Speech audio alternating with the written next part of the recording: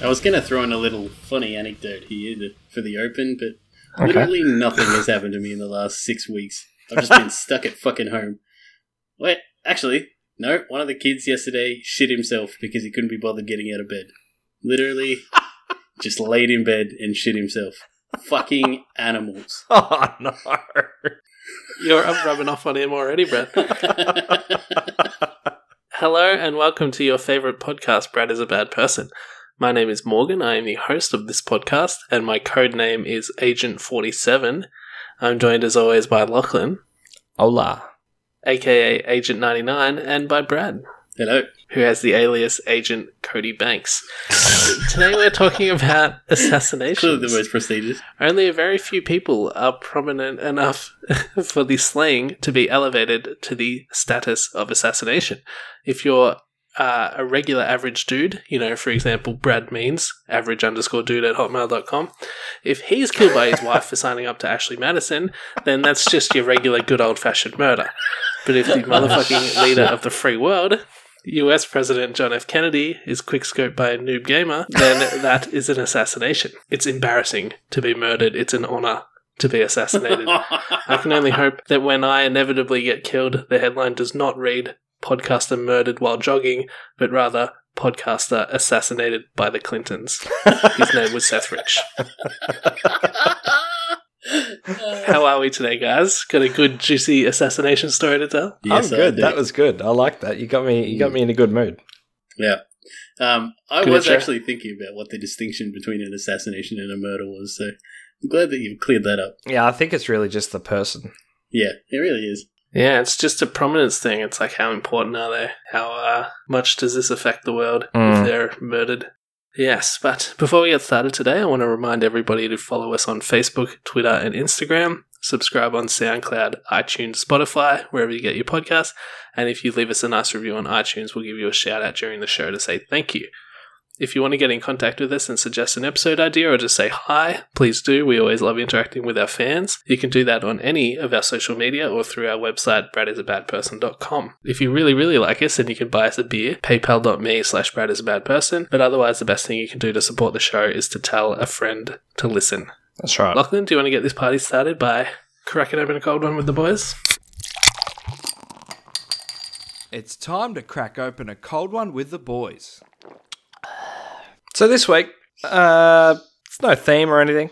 I'm not clever enough to have come up with something matching the topic, but I've got a Sapporo premium beer imported from Japan. No, it's not actually. Samurai Assassin's favourite drink. It's made in Vietnam, according to the label on the back.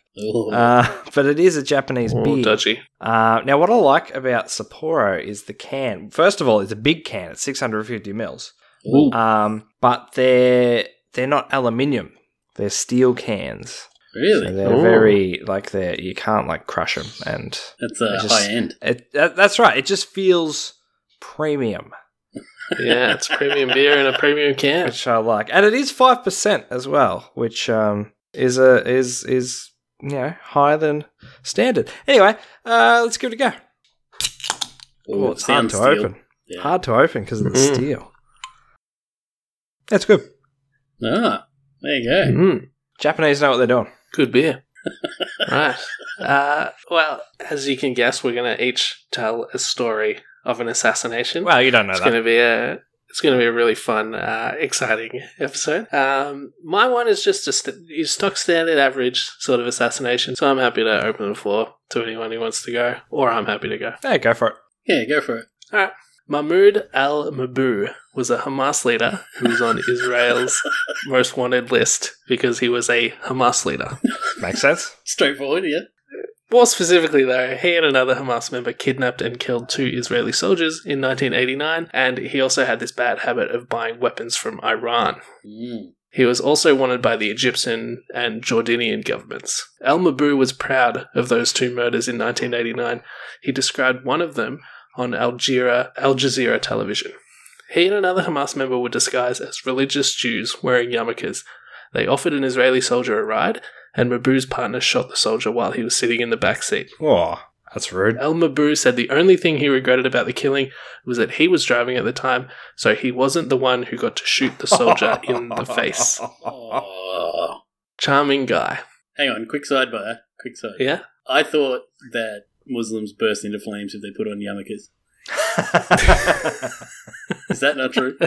He was probably worried about that. He had a sheet of aluminium foil between his head and the yarmulke, so it didn't make actual contact. Israel tried to arrest him at the time, but were unable to do so. However, from Nazis hiding in South America to the terrorists responsible for the 1972 Munich massacre, history has shown that Israelis don't forgive easily, and they have a very long memory. Mm-hmm. There were 3 known assassination attempts on Al Mabou before the successful 4th attempt. The first was a car bombing. The second, a poison attempt in Beirut that left Al Mabou unconscious for 30 hours before he eventually woke up. The third was also in 2009, this time in Dubai, and was carried out by the unit that managed to finally get him in 2010. Oh. He fell seriously ill but recovered. No one, including himself, suspected that he had been poisoned. Didn't even know it was an attempt on his life. Wow. Now, this unit was comprised of elite operatives of Mossad who are separated from the rest of the organization.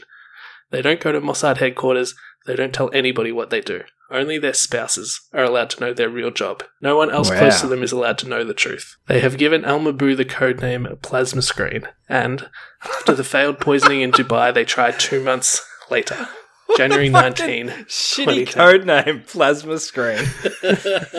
I want to be like the White Tiger or something like that, you know? Yeah, should have been like the... Named after a shitty, outdated TV. Yeah, the Black Bear or something. But they try again 2 months later, January 19, 2010. They know Al Mabou is coming back to Dubai, and this time the agents vow that they will not leave the city until they have confirmed personally that he is dead. Oh, you do not want to be on Mossad's list. No, Mossad don't fuck around. It probably made it worse that he didn't die in the first assassination attempt, because then he's just got to walk around knowing that I'm going to get assassinated at some point. Oh, for sure. No, but maybe he treats every day like it's his last, you know? Like, Eat, Pray, Love or something. Gave him a new lease on life. Live like you've been... live like you've had an assassination. That's right. Colours are more vibrant, flavours are more flavourful, you know. Infidels are more dead, you know. So, Mossad agents have been monitoring Al Mabou's activity on his computer after they managed to plant spyware on there. He booked a plane ticket and accommodation on this computer, so the agents know that he will be arriving in Dubai at 3 p.m, and they know he'll be staying at the 5-star Al Bustan Rotana Hotel. Al Mabou is a deeply paranoid man, and with good reason, obviously. Israel has him on their most wanted list since 1989, and he has dedicated his life to helping Hamas in their fight against the Jews. He is cozy with the higher-ups in the Quds force in Iran, and he purchases weapons for Hamas from Iran. He has survived 3 assassination attempts, 2 that he is aware of. He has good reason to watch his back. Al Mabou travels with bodyguards, never uses his real name, and is always thinking of how he might be killed. For example, on this trip, Al Mabou specifically requests a room with no balcony and with windows that are sealed. I guess he's seen enough spy movies to be worried about somebody scaling the outside of the building. I mean, it's possible. It doesn't, you know, rule out the Mission Impossible Tom Cruise cut through the window with a Come through the roof. glass cutter. It's that classic thing. You get the hotel room next to them, and then you go out onto your balcony and then sneak over to their balcony, Spider-Man style. Boom. Dead. He's not falling for that, though. Yeah, so unfortunately for him, Al Mabou's bodyguards are unable to get a ticket on the same flight, so he will be unprotected for 1 night. Oh, his bodyguards will come tomorrow, but it will be too late. That is going to be the worst bodyguards ever. Yeah, that's a pretty... Like, wouldn't you just wing it for 24 hours, we're sure nothing will happen to you. Just get a later flight, you fucking idiot. Send the bodyguards first, so that they're there when you get there. Well, this guy deserved to fucking die. Well, he did, but not for that reason. Yeah. A team of 26 Mossad agents are in place. They have been arriving in Dubai all day and checking into this hotel and ones near it. They are travelling under aliases, of course, with passports from Western countries. 12 agents use British passports, 6 Irish, 4 French, 1 German, and 3 Australian. So we got involved. Mm-hmm. They move alone or in pairs. There is a 27-minute video on YouTube made up of CCTV footage compiled by the Dubai police, along with accompanying notes explaining what you are looking at. It has clips from the airport and the hotel showing Al Mabou being monitored and followed, and his movements being communicated between agents. I'm going to be referencing this video for the rest of the story. Okay. Watched it a few times. I've seen this video as well. I think you showed it to me. Yeah. The agents are dressed as normal Western travellers, some in business attire, some in street clothes. When Al Mabou checks in, there are 2 men checking in as well, one on either side of him. These men are both Mossad agents. Oh, 2 men in athletic attire, complete with tennis rackets and backpacks, follow Al Mabou up in the elevator as he goes to his room. Who would suspect that these regular Western guys who presumably just came back from a round of tennis are actually Mossad agents, confirming Al Mabou's room number? Ugh. It's room 230. This is communicated to the rest of the team, and the room opposite, 237, is booked by an agent travelling under the name Peter. Peter never enters room 237. He gives the room key to another agent and is out of the country a full hour before Al Mabou is dead. Ugh. what? Not every member of the 26 agent squad had a sexy job. Can I interrupt you there? Yeah. Why do they need one guy to book the room and then hand the key off to someone else, and that guy leaves the country straight away? What's the purpose of that? Well, look, you should have let me finish. Oh, okay. Not every member of the 26 agent squad has a sexy job. Can you guys guess why Peter left the country in such a hurry? Oh, okay. Well, I mean, I imagine that as soon as they found Al Mabou, Yeah. they would look at the adjoining rooms and see Peter. Right. And then lock him so he wouldn't be able to get out of the country. So I suspect what would happen is, if on the off chance that, they found him straight away and they suspected something, they would go, who could it be? Maybe it was the guy who specifically requested the room directly opposite him. Mm-hmm. So they send a message to the airport and says, if this guy's travelling, don't let him leave the country. Oh, okay. If he's already out of the country, by the time his body's found, then even if he's a suspect, he's already gone. No. Can't be held. That feels overly cautious to me, but okay. I guess they've got 26 people there for one dude. Overly cautious is... I'm not a member of the secret intelligence community, so I guess there's a reason for that. That's exactly fucking why you're not a member. Yeah, this isn't just some bozo rolls up and shoots him in the head sort of thing. Honestly, I'm surprised that they didn't carefully just crafted. pop him at the front desk when they were either side of him. Yeah, they could have. In and out, job done in 5 minutes. Yeah, exactly. Yeah. And they just shot everyone else in the hotel. Yeah. Hitman style, No like witnesses. Agent 47 style. Leave no witnesses. Exactly. I was always terrible at that game. I could never get the silent assassin rating. I'd always get the brute force or whatever it is. No witness, no crime. The rape and pillage rating. Okay, Al Mabou leaves the hotel to go shopping at 4:23 p.m. Agents in the lobby watch him walk out, and one follows him from a distance to see what car he gets into. This guy's a fucking idiot. He leaves the hotel with no bodyguards. Why wouldn't he just stay there? He's obviously not that paranoid. It's safe to assume that Al Mabou's car is followed and his location is tracked for the entire time he's out of the hotel. While he is out, 4 agents show up to the hotel. I said before that not every member has a sexy job, but these 4 have the sexiest job of all. They are the hitmen. They come in 2 pairs and join 3 other agents on the second floor. A man and a woman are there, keeping watch as the 4 men join the agent in room 237, and the 5 of them attempt to gain entry into room 230.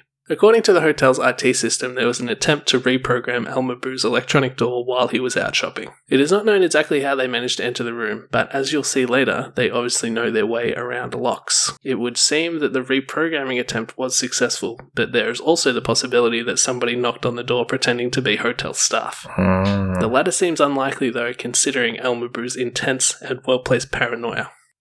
At 8 p.m, our hotel guests exit the elevator on the second floor, and the agent on lookout, travelling under the name Kevin, distracts the guests for almost a minute, buying time for the assassins in the hallway. This is all on video. At 8:24 p.m, the quote-unquote victim returns to the hotel carrying a shopping bag. He exits the elevator on floor 2 and walks past a woman on her mobile phone in the hallway. This woman is a Mossad agent traveling under the name Gail. I wonder who she's on the phone to. It is believed that the 4 assassins are waiting inside Al-Mabou's room already, waiting for his return. Al-Mabou enters his room at 8:27 p.m. as Gail and Kevin both loiter around the elevator and the hallway. No one comes or goes, and 19 minutes later at 8:46 p.m, all 4 assassins take the elevator to the lobby and leave the hotel. Oh, Got him. 1 minute later, Gail and another agent, presumably the one responsible for hacking his way into room 230, leave the hotel as well. 4 more minutes go by, and the lookout Kevin exits the hotel. 1 minute after this, the surveillance team in the lobby leaves the hotel. This means Al-Mabou arrives back at his hotel at 8:24 p.m, and within half an hour he is dead and the entire team has left the hotel. Within 12 hours, the entire team has left the country, long before Al-Mabou's body is discovered. They scattered all over the world: Hong Kong, Frankfurt, Johannesburg, Zurich, Rome. Wow. They were all gone. At 1:30 p.m. the next day, the maid attempted to gain entry into Al-Mabou's room. He was late for checkout, so she had the right to enter. However, his room was locked from the inside by the physical latch and chain lock. what? How'd they get out? When hotel staff managed to enter the room, they found the occupant unresponsive on his bed. Obviously, this man died of natural causes. He's just some random nobody. Remember, he's travelling under a fake name. There is no sign of a struggle. There's an open bottle of medicine on his bedside table, and the door was locked from the inside by a physical lock. You can't latch the chain unless you're inside the room, and you can't leave without unlatching it. There's nothing to see here. An overweight 50-year-old guy had a heart attack or something in his sleep. Case closed. Whoa, man, I'm tripping. All right. Tripping, that's crazy. You got to explain this. Yeah. No one knows. What do you mean no one knows? How the It's fuck not did they do it? forthcoming with information. God No one damn knows. it. I can't believe you fucking blue-balled me like that. I know what happened. They couldn't actually gain entry, and he just had a heart attack. Just pure coincidence. That's what's happened. Genius. Yeah. They all just left. Yeah. Oh well. That's fucking insane. How So they don't have any footage of the hallway outside room 230. No, so there's no CCT camera that's pointing with that door in frame. So you can see How close the to it, but fuck not further along. did they get out? Oh, I really want to know. That's crazy. Yeah, I think I've seen some video where a chick does it with a rubber band. So she's able to not lock it from the outside, but unlock it from the outside. So it's So what if you just pretty crazy. do But- that in So reverse? so You'd be able yeah, to lock it. theoretically you could do it the other way around, I guess. Yeah, so they would have figured out a way to do it where you have some rubber band. I don't know. It's just Some Very- chain locks you can, if you've got skinny arms, you can do it from the Yeah, outside. but what about the if the actual door opens. door lock, though? Well, That's the fucked part. I don't know. Maybe they used a magnet to twist it. I don't fucking know. Oh, that's actually not a bad idea. That's all I got. That's the best I got. no. They lock the latch and chain. Yeah. And then the other lock is The the deadbolt. electronic lock. Oh, I don't know if there's a deadbolt. I assume it's a deadbolt. Just here, whatever. Anyway, it was locked from the inside.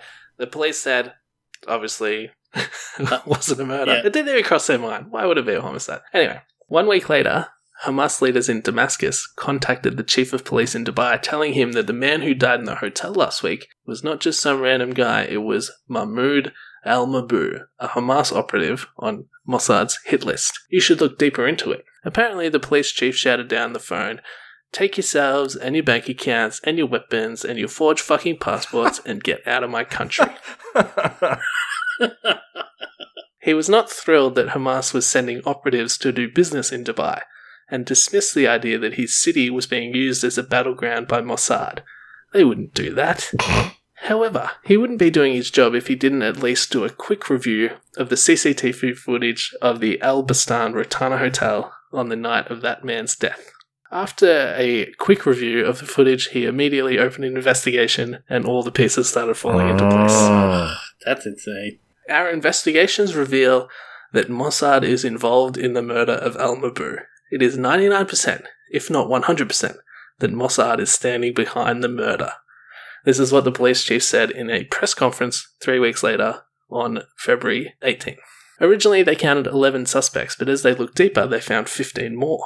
It was a 26-person squad. In March, the police chief said, "I am now completely sure that it was Mossad. I have presented the Dubai prosecutor with a request for the arrest of Netanyahu and the head of Mossad."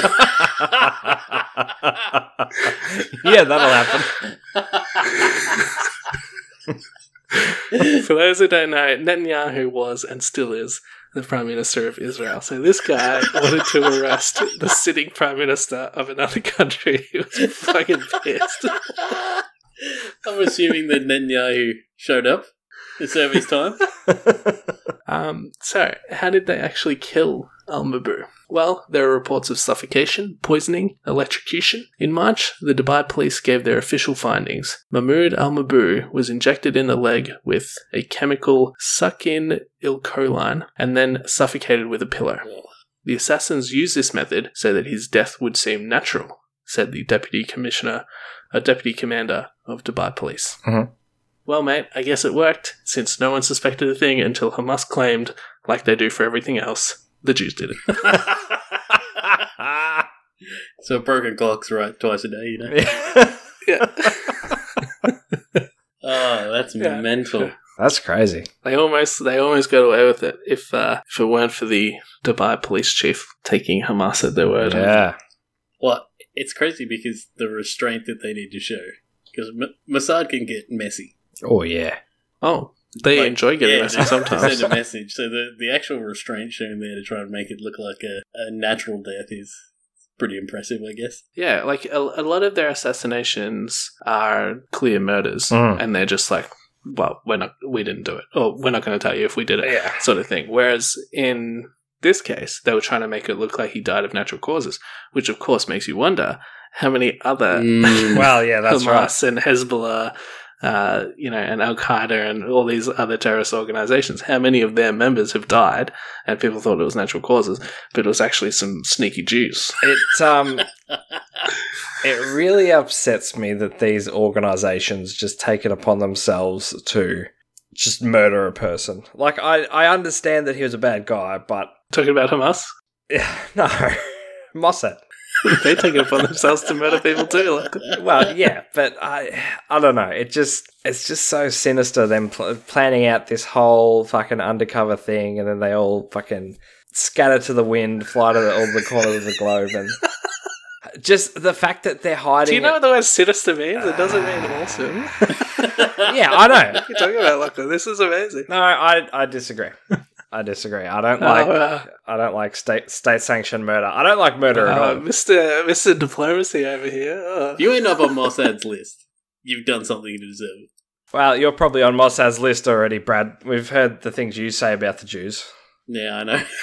I'm it's scared, all on actually. record as well. That is actually upsetting now that I'm thinking about it. That's right. You could die of natural causes in a hotel room as well, I haven't killed any Jews yet. As the moment I do, Yeah. I know what's coming. He's planning on it, but he hasn't done it yet.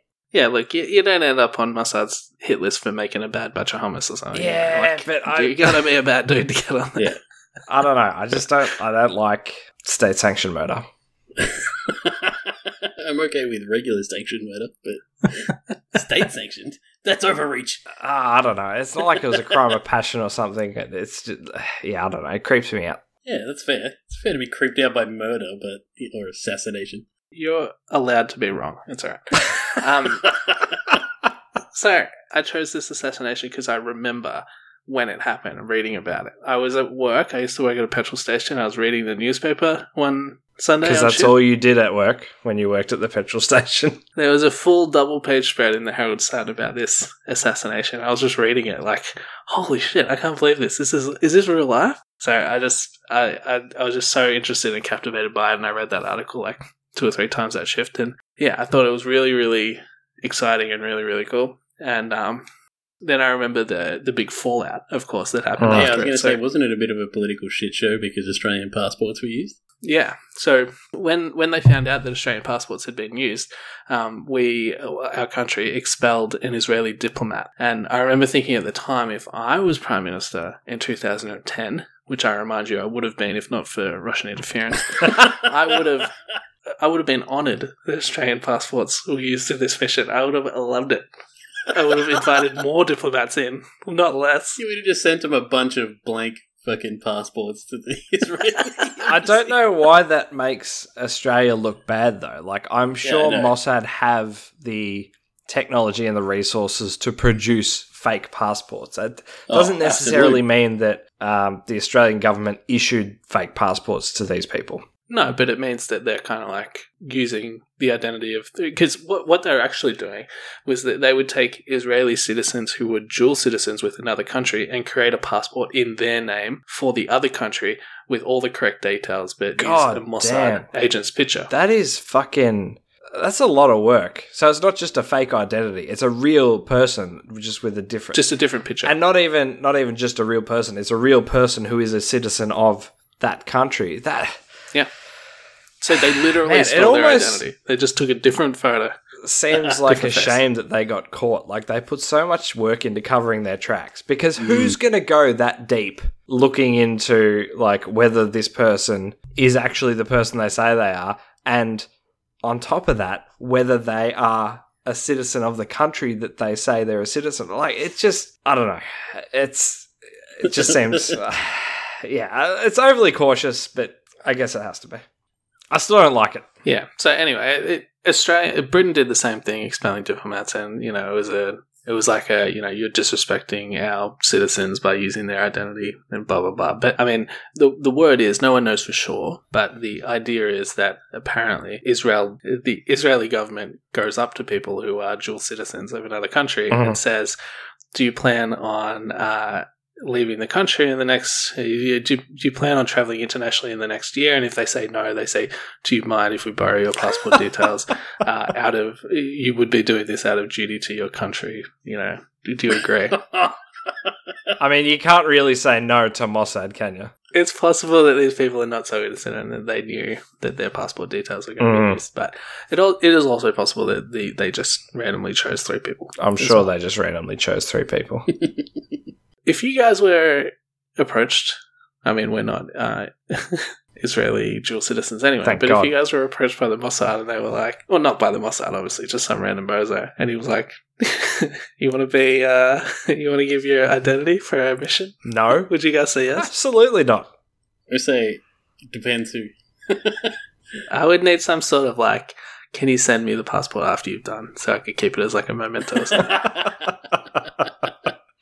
Anyway, the other thing really interesting about this is it was like real, legitimate spy shit. Yeah. It was like Hollywood spy shit. Yeah. Like these people are wearing wigs and glasses and changing outfits. I think that's what's freaking me out about it, is that it's like it's something from a movie, but it's real.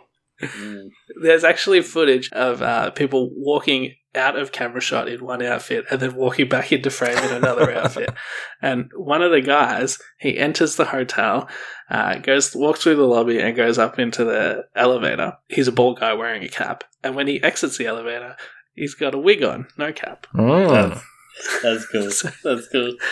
And they communicated with each other with these specialized miniature communication devices, and they never called each other. So when that lady was on the phone, she was on the phone to someone in Austria, because there was presumably a command center in Austria. There are a few different numbers called by these phones, but they never called each other directly. And then they were constantly swapping out the surveillance teams, so they weren't the same people hanging around in the same area for too long.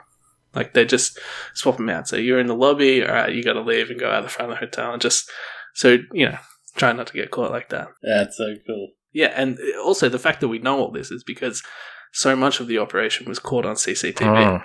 So, it wasn't particularly unique or anything. Israel does this kind of stuff all the time, but what makes it unique is that you can watch the operation unfold on YouTube. You can see Al Mabou get out of the elevator and walk down the hall literally minutes before he dies. I'm going to have to check that video out.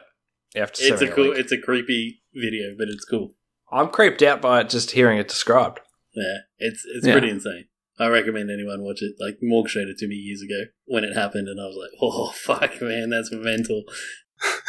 It's pretty crazy. Anyway, before we move on, I should just mention that Israel have a policy of ambiguity around these things, as they call it, meaning that they generally will not confirm or deny their involvement in these kind of operations. So I'll ask all listeners to retrofit and allegedly before every claim I made. Oh, shit. Hope you guys enjoyed that. Do you, Yeah, that was good. Who wants to go next? I'll go next. Alrighty. Who do you guys think has the record for second most documented assassination attempts on them? It's Zog 1 of Albania. Zog 1? Zog 1 of Albania. Throughout his reign as Zog, Z-O-G, 1.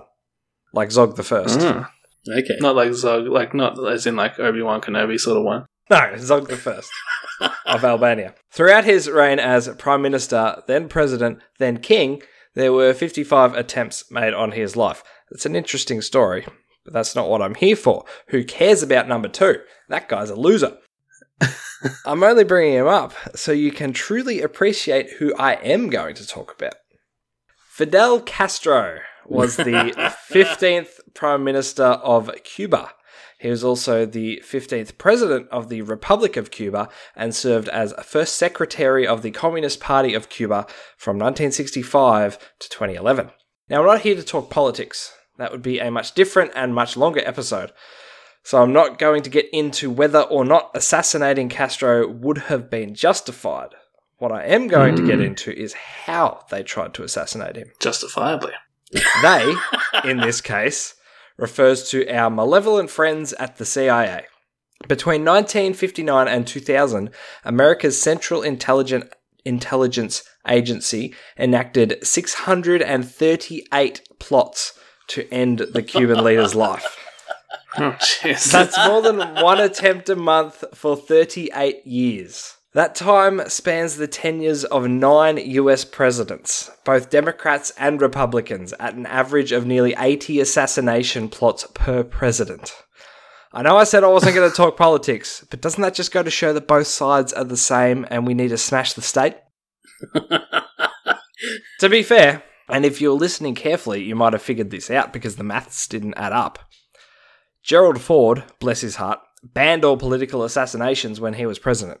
So there were no attempts on Castro's life during his term. You better believe, though, that they were straight back into it as soon as Jimmy Carter got into office.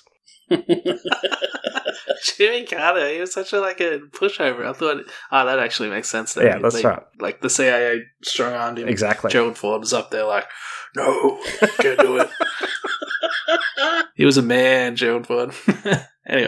Anyway, about these assassination attempts. Why were there so many plans to kill Castro? Well, he kept fucking surviving them, for one. You can't just stop after the first go if the guy you're trying to kill doesn't die. The other reason, though, is that all these plans were so fucking goofy. The CIA operates differently on foreign soil than it does inside US borders. Inside America, they'll blow the brains out of a sitting president's head in full view of the public. No worries. But when you're in another country, you can't be so brazen. You don't want it looking like America is murdering foreign leaders who ideologically oppose them. I mean, it's not like anyone would ever believe that anyway, but you can never be too careful. You have to be stealthy. Fidel Castro had an infamous weakness for cigars. Cuban cigars, after all, are the best in the world, and when you're El Presidente and control the means of production, you only want the best. So let's do something to his cigars, the CIA thought. They laced a box of Cubans with poison and smuggled it into Castro's supply. Somehow, though, none of the poisoned cigars actually made it into his hands. Close, but no cigar. Okay, thanks for that. I love that. Brad, do you want to... They also tried loading a cigar with enough explosives to take a man's head off when lit. Lachlan, do you know if these poison cigars made their way to a regular Cubans who did nothing wrong? I don't think so, but I don't know for sure. They probably ended up with some worker who was, not making any money because he was socialist paradise. And he's like, I'm going to snag a few Cubans off the top. And went home, smoked up with his family, and killed the entire family. Dead immediately. Maybe. Better dead than red. That's right. I was about to say, they'd be in a better place. The CIA also tried loading a cigar with enough explosives to take a man's head off when lit. Again, it never actually made it to Castro. Too bad he wasn't alive in the era of e-cigarettes, am I right? His head would have been blown off. Would have done the job for him. Just hitting that jewel. Now, young Fidel's favourite hobby was scuba diving. He loved to get out there in the ocean looking at fish and coral and shit. Surely that's exploitable, right? Yeah, Harold Holt drowned. That's right. The CIA contaminated a wetsuit and breathing apparatus with a fungus that causes a debilitating and deadly skin disease. It was supposed to be given to Castro as a gift by an American lawyer involved in hostage negotiations between Cuba and the US. But god damn it, he had a change of heart at the last minute and never gave it to him. Alright, shit, we can still get him while he's underwater. They got a bunch of big, colourful, interesting-looking seashells and packed them with explosives. Just paddle out and shoot the man. Fucking hell. I know, it's some Looney Tunes shit. Yeah. This is crazy. That didn't work either, though. Castro either never got close enough to them or they failed to go off. You know what else Castro loved? Milkshakes. He was known to have a chocolate milkshake at the same time every day in his favourite cafe. Every day. So they slipped some poison pills to a sympathetic worker at the cafe in Havana where Castro liked to get his shake on. Do you think it worked? Of course not, idiot. The guy who worked in the cafe stored the pills in the freezer. They froze to the walls, and when he tried to pull them off, the pills broke and spilled the poison everywhere. Oh my god. Like any good communist dictator, Castro had a long string of love affairs. It's said he slept with 35,000 women throughout his life. Oh. Justin Trudeau's mum, for example. That's established fact. Well, the CIA tried to use a woman scorned. An old lover would surely be able to get close enough to do the deed. They say hell hath no fury, but she changed her mind at the last minute and couldn't go through with it. When Castro found the stash of pills she was supposed to give to him, he handed her his 45 and said, "You can't kill me. Nobody can kill me." Oh. To further cement his place in the Alpha Dog Hall of Fame, he then threw her down on the bed and they made passionate love. What the fuck? This motherfucker won't die. So what if we just assassinate his character instead? They wanted to pump LSD vapor into the studio where Castro made his radio broadcasts. Didn't work. They could never get the gas stable. They were going to dust his shoes with thallium salts to make his iconic beard fall out. But Castro never made the trip that the CIA had planned this for. Hallucinogenic drugs in his cigars? You should know by now that that's not going to work. Obviously, we don't have time for me to list every single attempt the CIA made to kill Fidel Castro, but let me assure you the list goes on. From enlisting the mafia to arming Cuban rebels, from false flag terrorist attacks, look up Operation Northwoods, that's why JFK got murdered, to just straight up armed hitmen. For one reason or another, they could never get him. And I do mean never. The last documented attempt on Castro's life was in 2000, when the CIA planted 90 kilos of explosives under a podium he was supposed to give a speech behind.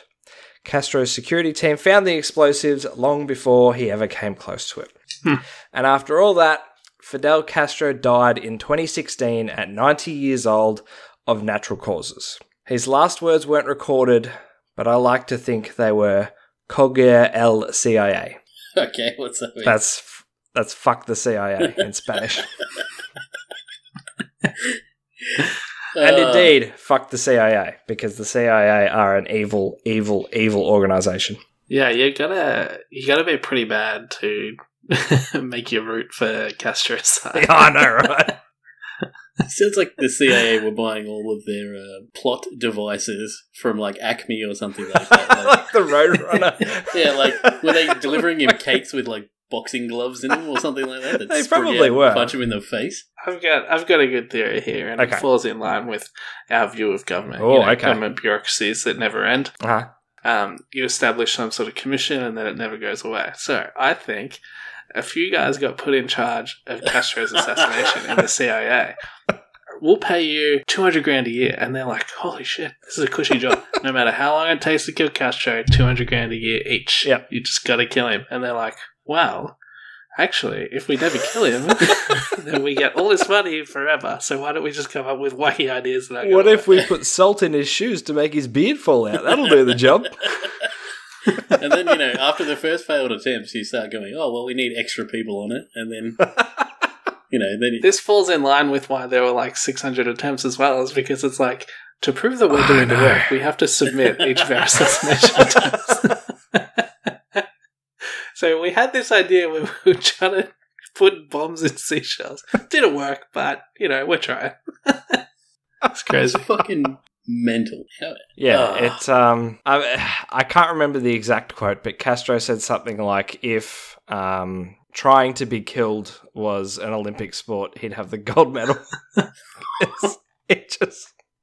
They tried to kill him so He's many the ultimate times. survivor. Did they really try, though? That's the thing. Just in case anyone is interested, I said before roughly 80 assassination attempts per president, but it varied a little bit between different presidents. The least amount of assassination attempts, other than Gerald Ford, was George H.W. Bush, George Bush the Senior, at 16 assassination attempts. So still more than one a month. He was only a 4-year president, though. Yeah.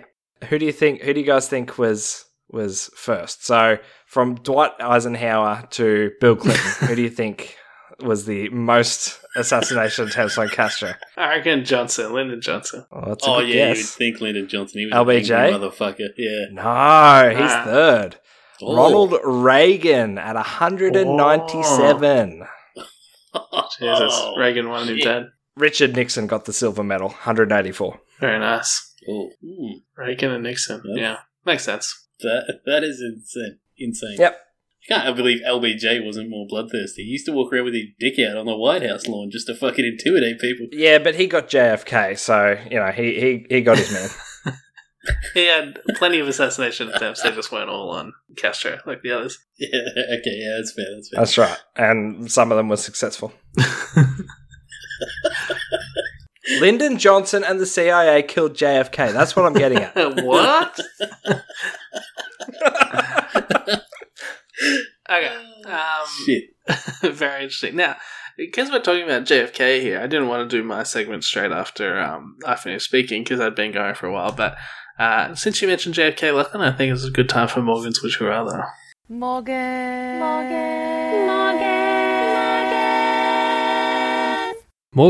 Would You Rather.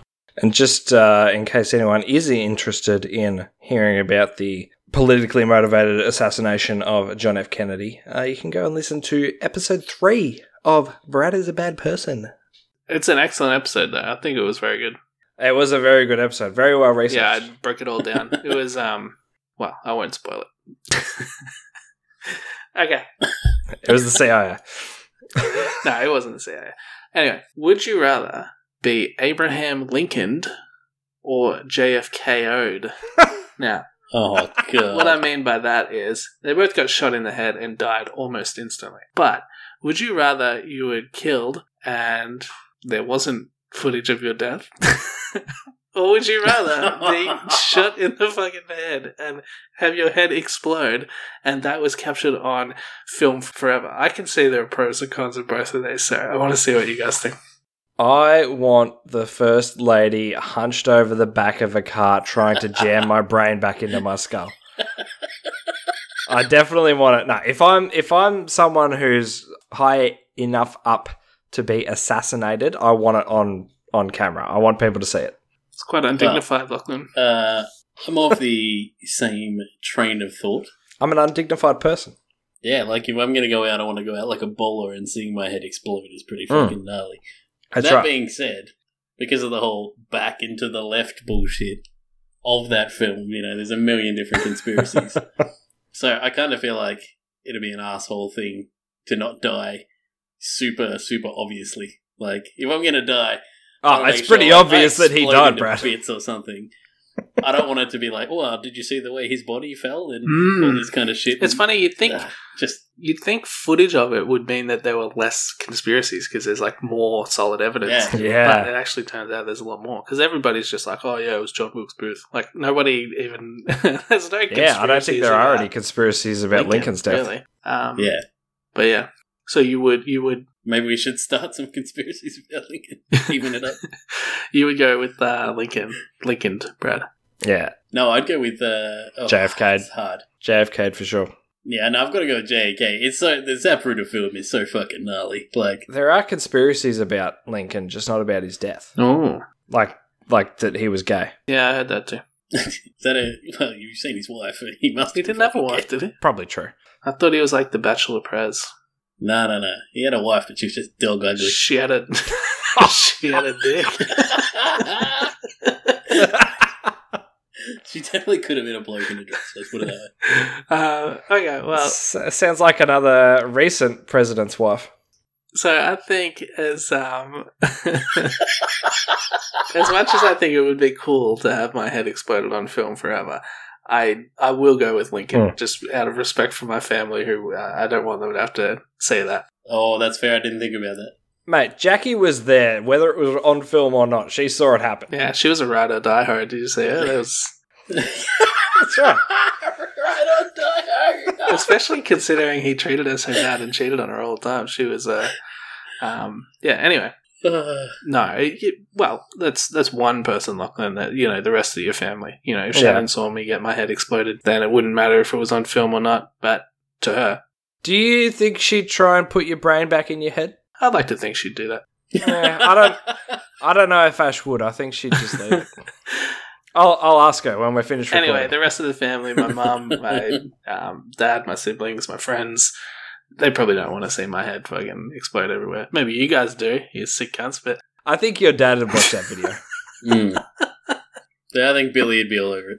Alright, Brad, you want to kill us softly with your assassination? Alright, just a warning. There's going to be some Japanese names here, and I am definitely going to butcher Such them. a wee, Brad. Anytime there's a chance to bring up Japan, you're like, oh, arigato. Japanese? Arigato, yes.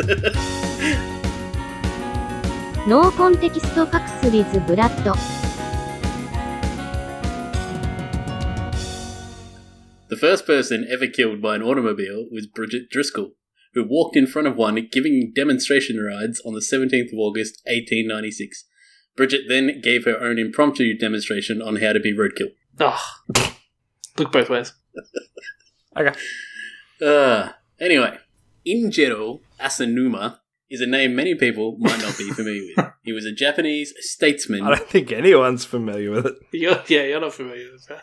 Why? I'm familiar You with it. couldn't pronounce it. It was a joke. Tom. It's a joke about how you pronounced it. Asanuma. That's his name. Sure it is. Alright, whatever. Anyway. He was spectacularly assassinated on the 12th of October, 1960. Going out in style. A successful politician, Asanuma, had served on Japan's Diet from 1936 to 1942. In 1942, Asanuma ran for Prime Minister of Japan, but when his chances of victory looked about as good as Bernie Sanders, he dropped out and retired from politics. Oh, Bernie Sanders could have won if the fucking DNC didn't Press F. dick him. F's in the chat. Politically assassinated. Am I right? That's Poor guy. right. Exactly. There is no official date in which Asanuma returned to politics, but I'm guessing he'd wished he'd stayed retired because his overt political statements and inflammatory nature would lead to his assassination. Oh. When Asanuma burst back onto the scene sometime prior to 1959, he was a full-blown left-wing socialist. As I'm sure we're all aware, socialism and communism are like two peas in a soon-to-be doomed pod. I think I know this story. This is awesome, Brad. Good choice.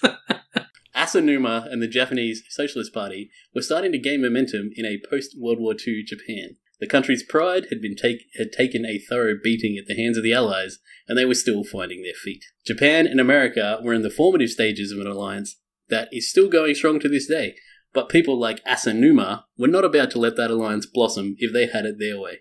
Asanuma staunchly opposed any ties to America. After all, they had disarmed and occupied large parts of Japan. Asanuma, rather, found kinship in China. Such a great place. And their dictatorial communist regime. Mao Zedong had recently taken over China, and an alliance... Mao Zedong! That's his name, isn't it? Sorry, it's just the way you said it. It sounded like you said Mousy Dong. Oh, Mao Zedong. Mousy Dong. Mao Zedong Thank you. had recently taken over China, and an alliance with Japan would give the communist state an unshakable foothold in the area. During 1959, Asanuma would fly to China to meet with party officials, even Mao Zedong himself. Thank you. While there, Asanuma would make a speech labeling the United States the shared enemy of China and Japan. Oh. Mhm. I mean, he's not wrong, though. Naturally, this pissed off the US, as they had zero diplomatic relations with China and a fledgling alliance with Japan. When Asanuma returned to Japan, he would wear a Mao suit, so you know those stupid outfits, off the plane to show his support of the communist shithole. There's like big beige overcoats. Yep. Asanuma began his run for re-election into the House of Representatives in 1960. Now, anyone who has listened to this podcast knows that the Japanese are a prideful people. We've discussed them several times, and it took 2 nuclear explosions to convince the Japanese emperor to withdraw from World War II, where he was then criticised for not fighting to the last man, woman, and child. Yeah, there's a guy who saw the atomic bomb drop on whichever the first one was, Nagasaki, I think, and he was just like, Yeah. What else you got? What else you got, bitches? We've got plenty of people. We'll fight. So anyway, do these seem like the kind of people who are willing to give up their country to limp-wristed socialists? Do they seem like the kind of people who will become communist lapdogs, sucking on Mao's Zedong? He's massive. Nice. Well done. Regardless, Asanuma pushed on, gathering support along the way. Asanuma, ever inflammatory, had got himself onto the radar of, I'm going to butcher this, Uyoko Dantai, an ultra-nationalist party in Japan. Sounded good. Pretty good. A group whose 3 main principles are maintain the fundamental character of the nation, hostility towards communism or Marxism, and hostility against the Japanese Teachers Union. Third one. Where do I sign up? Come out of nowhere. That's very specific. They are still around today, if anyone's Brad, interested. did you say Marxist and Teachers Union? Why did you have to say that? Isn't that implied? Amidst Uyoko Dantai's ranks, Asanuma had caught the eyes of 17-year-old Otoya Yamaguchi. Yamaguchi may have been young, but he clearly saw the threat that communism poses to any civilized country. This leads to the 12th of October 1960. Asanuma is scheduled to speak in a televised debate at Tokyo's Hibiya Hall. The crowd is packed, and hidden within it, Otoya Yamaguchi. Oh. Yamaguchi makes his way to the side of the stage in the packed hall, and concealed in his jacket is a Yori Doshi, or an armor piercer, a foot-long katana-like blade. What? He killed him Japanese style? Yamaguchi Oh, man. waits until Asanuma is partway through a response from the host to strike. It's a large stage, and Asanuma's lectern is directly in the middle. He has to cover 15 to 20 meters to make it to his victim. Yamaguchi bursts from the crowded side stage, and with his Yoroi Doshi drawn, clatters into the side of Asanuma, hard enough to dislodge both men's glasses. Oh. Yamaguchi has sunk all 12 inches of his blade directly into Asanuma's ribs. Yamaguchi wheels around to strike once again, and he is pounced on by dozens of people. I mean, fucking dozens. Unfortunately for Asanuma, it's one and done. He won't leave the building alive. Oh, no. The entire assassination is over in less than 5 seconds, and beamed directly to millions of homes throughout Japan. Oh, no. Yeah. For context, here is the audio Yes. of Injiro Asanuma's assassination and capture of Otoya Yamaguchi in its entirety. 選挙の際は国民に評判の悪い政策は全部捨てておいて選挙が多数を占めると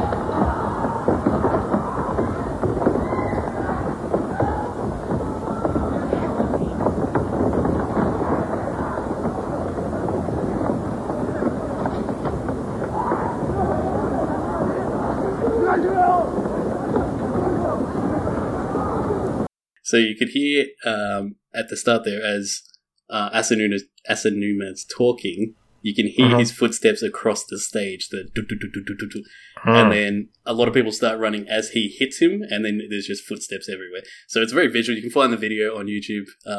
When you see it in slow motion, the camera angle is perfectly framed on the top half of Asanuma, and you just see the blade of the katana enter the shot as it's coming straight into his ribs. So it's not very bloody or anything. It's black and white. but he hits him hard. Like, he wanted to fuck his day up. But for his part, Yamaguchi put up no real fight once he was leapt upon by Asanuma's colleagues. It's even reported that he was smiling as he was led away. Wow.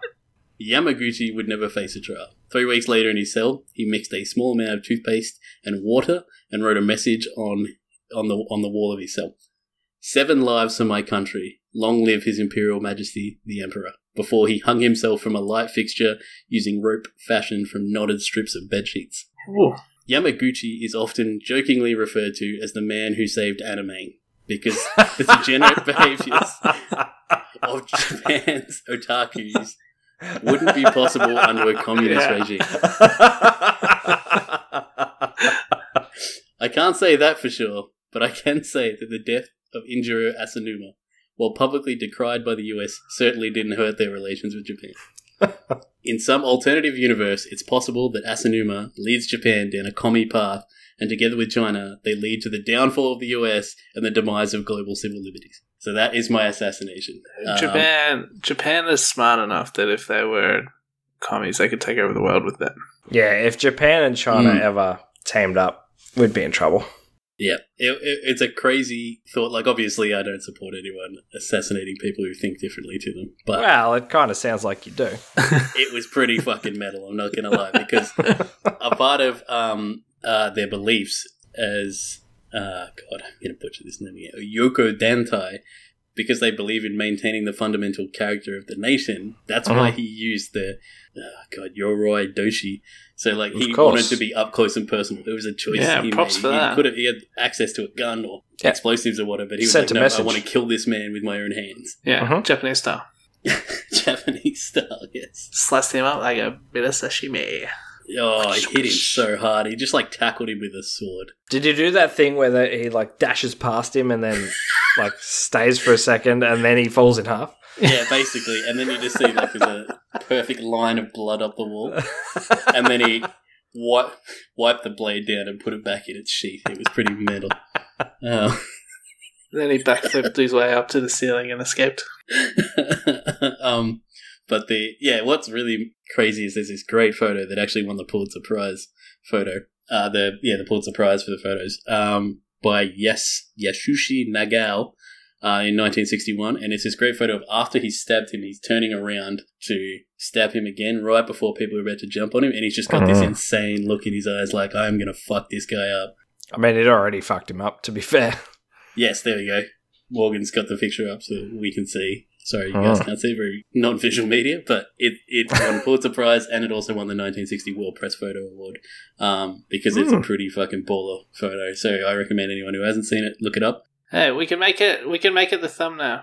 Yeah, absolutely. I was going to recommend that we make it the thumbnail for this because it is a great photo. It's pretty cool. The artist was the photographer just happened to be in the perfect time and taking photos at, to that exact precise moment. And right I time and understand place. why I won a Pulitzer.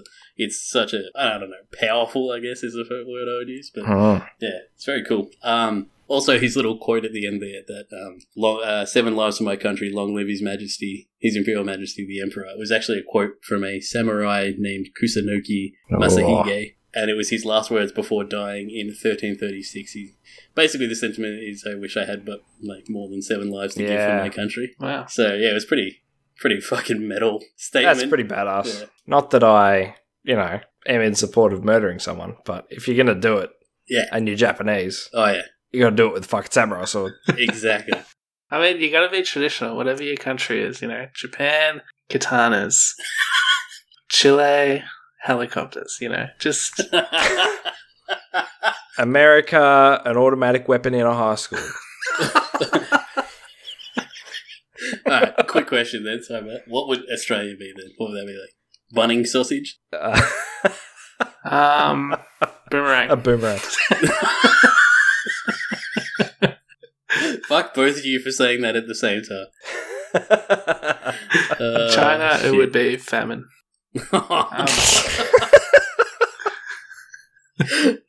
shit. All right, well, that was a really good one, Brad. And I didn't know where you were going there at the start, but then I remember that picture and that video, and as much as we don't like to condone people killing other people because of their ideas, I'm not going to shed a tear over a communist getting stabbed by a nationalist. So that was that was a really good one, Brad. Good job. Do you want to do your power rankings before we finish up? Yeah, let's do this.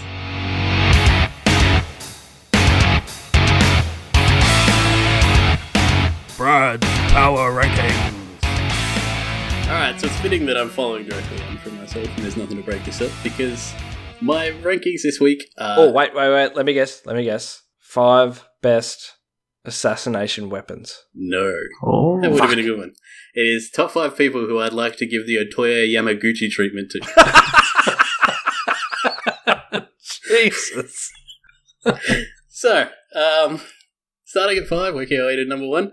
Number 1 obviously being the person that I'd most like to do it to. But this is all fantasy, okay, people? So, this does not constitute a legitimate threat, is what I'm trying to say. What is it the commies online say? They say, I'd like to kill that person in Minecraft or something like that. So that's not so these are the 5 people you'd like to kill in Minecraft. No, I said give the Otoya Yamaguchi treatment to. Yeah. You're not specific. These are the 5 people you'd like to give the Otoya Yamaguchi treatment to in Minecraft. Exactly, perfect.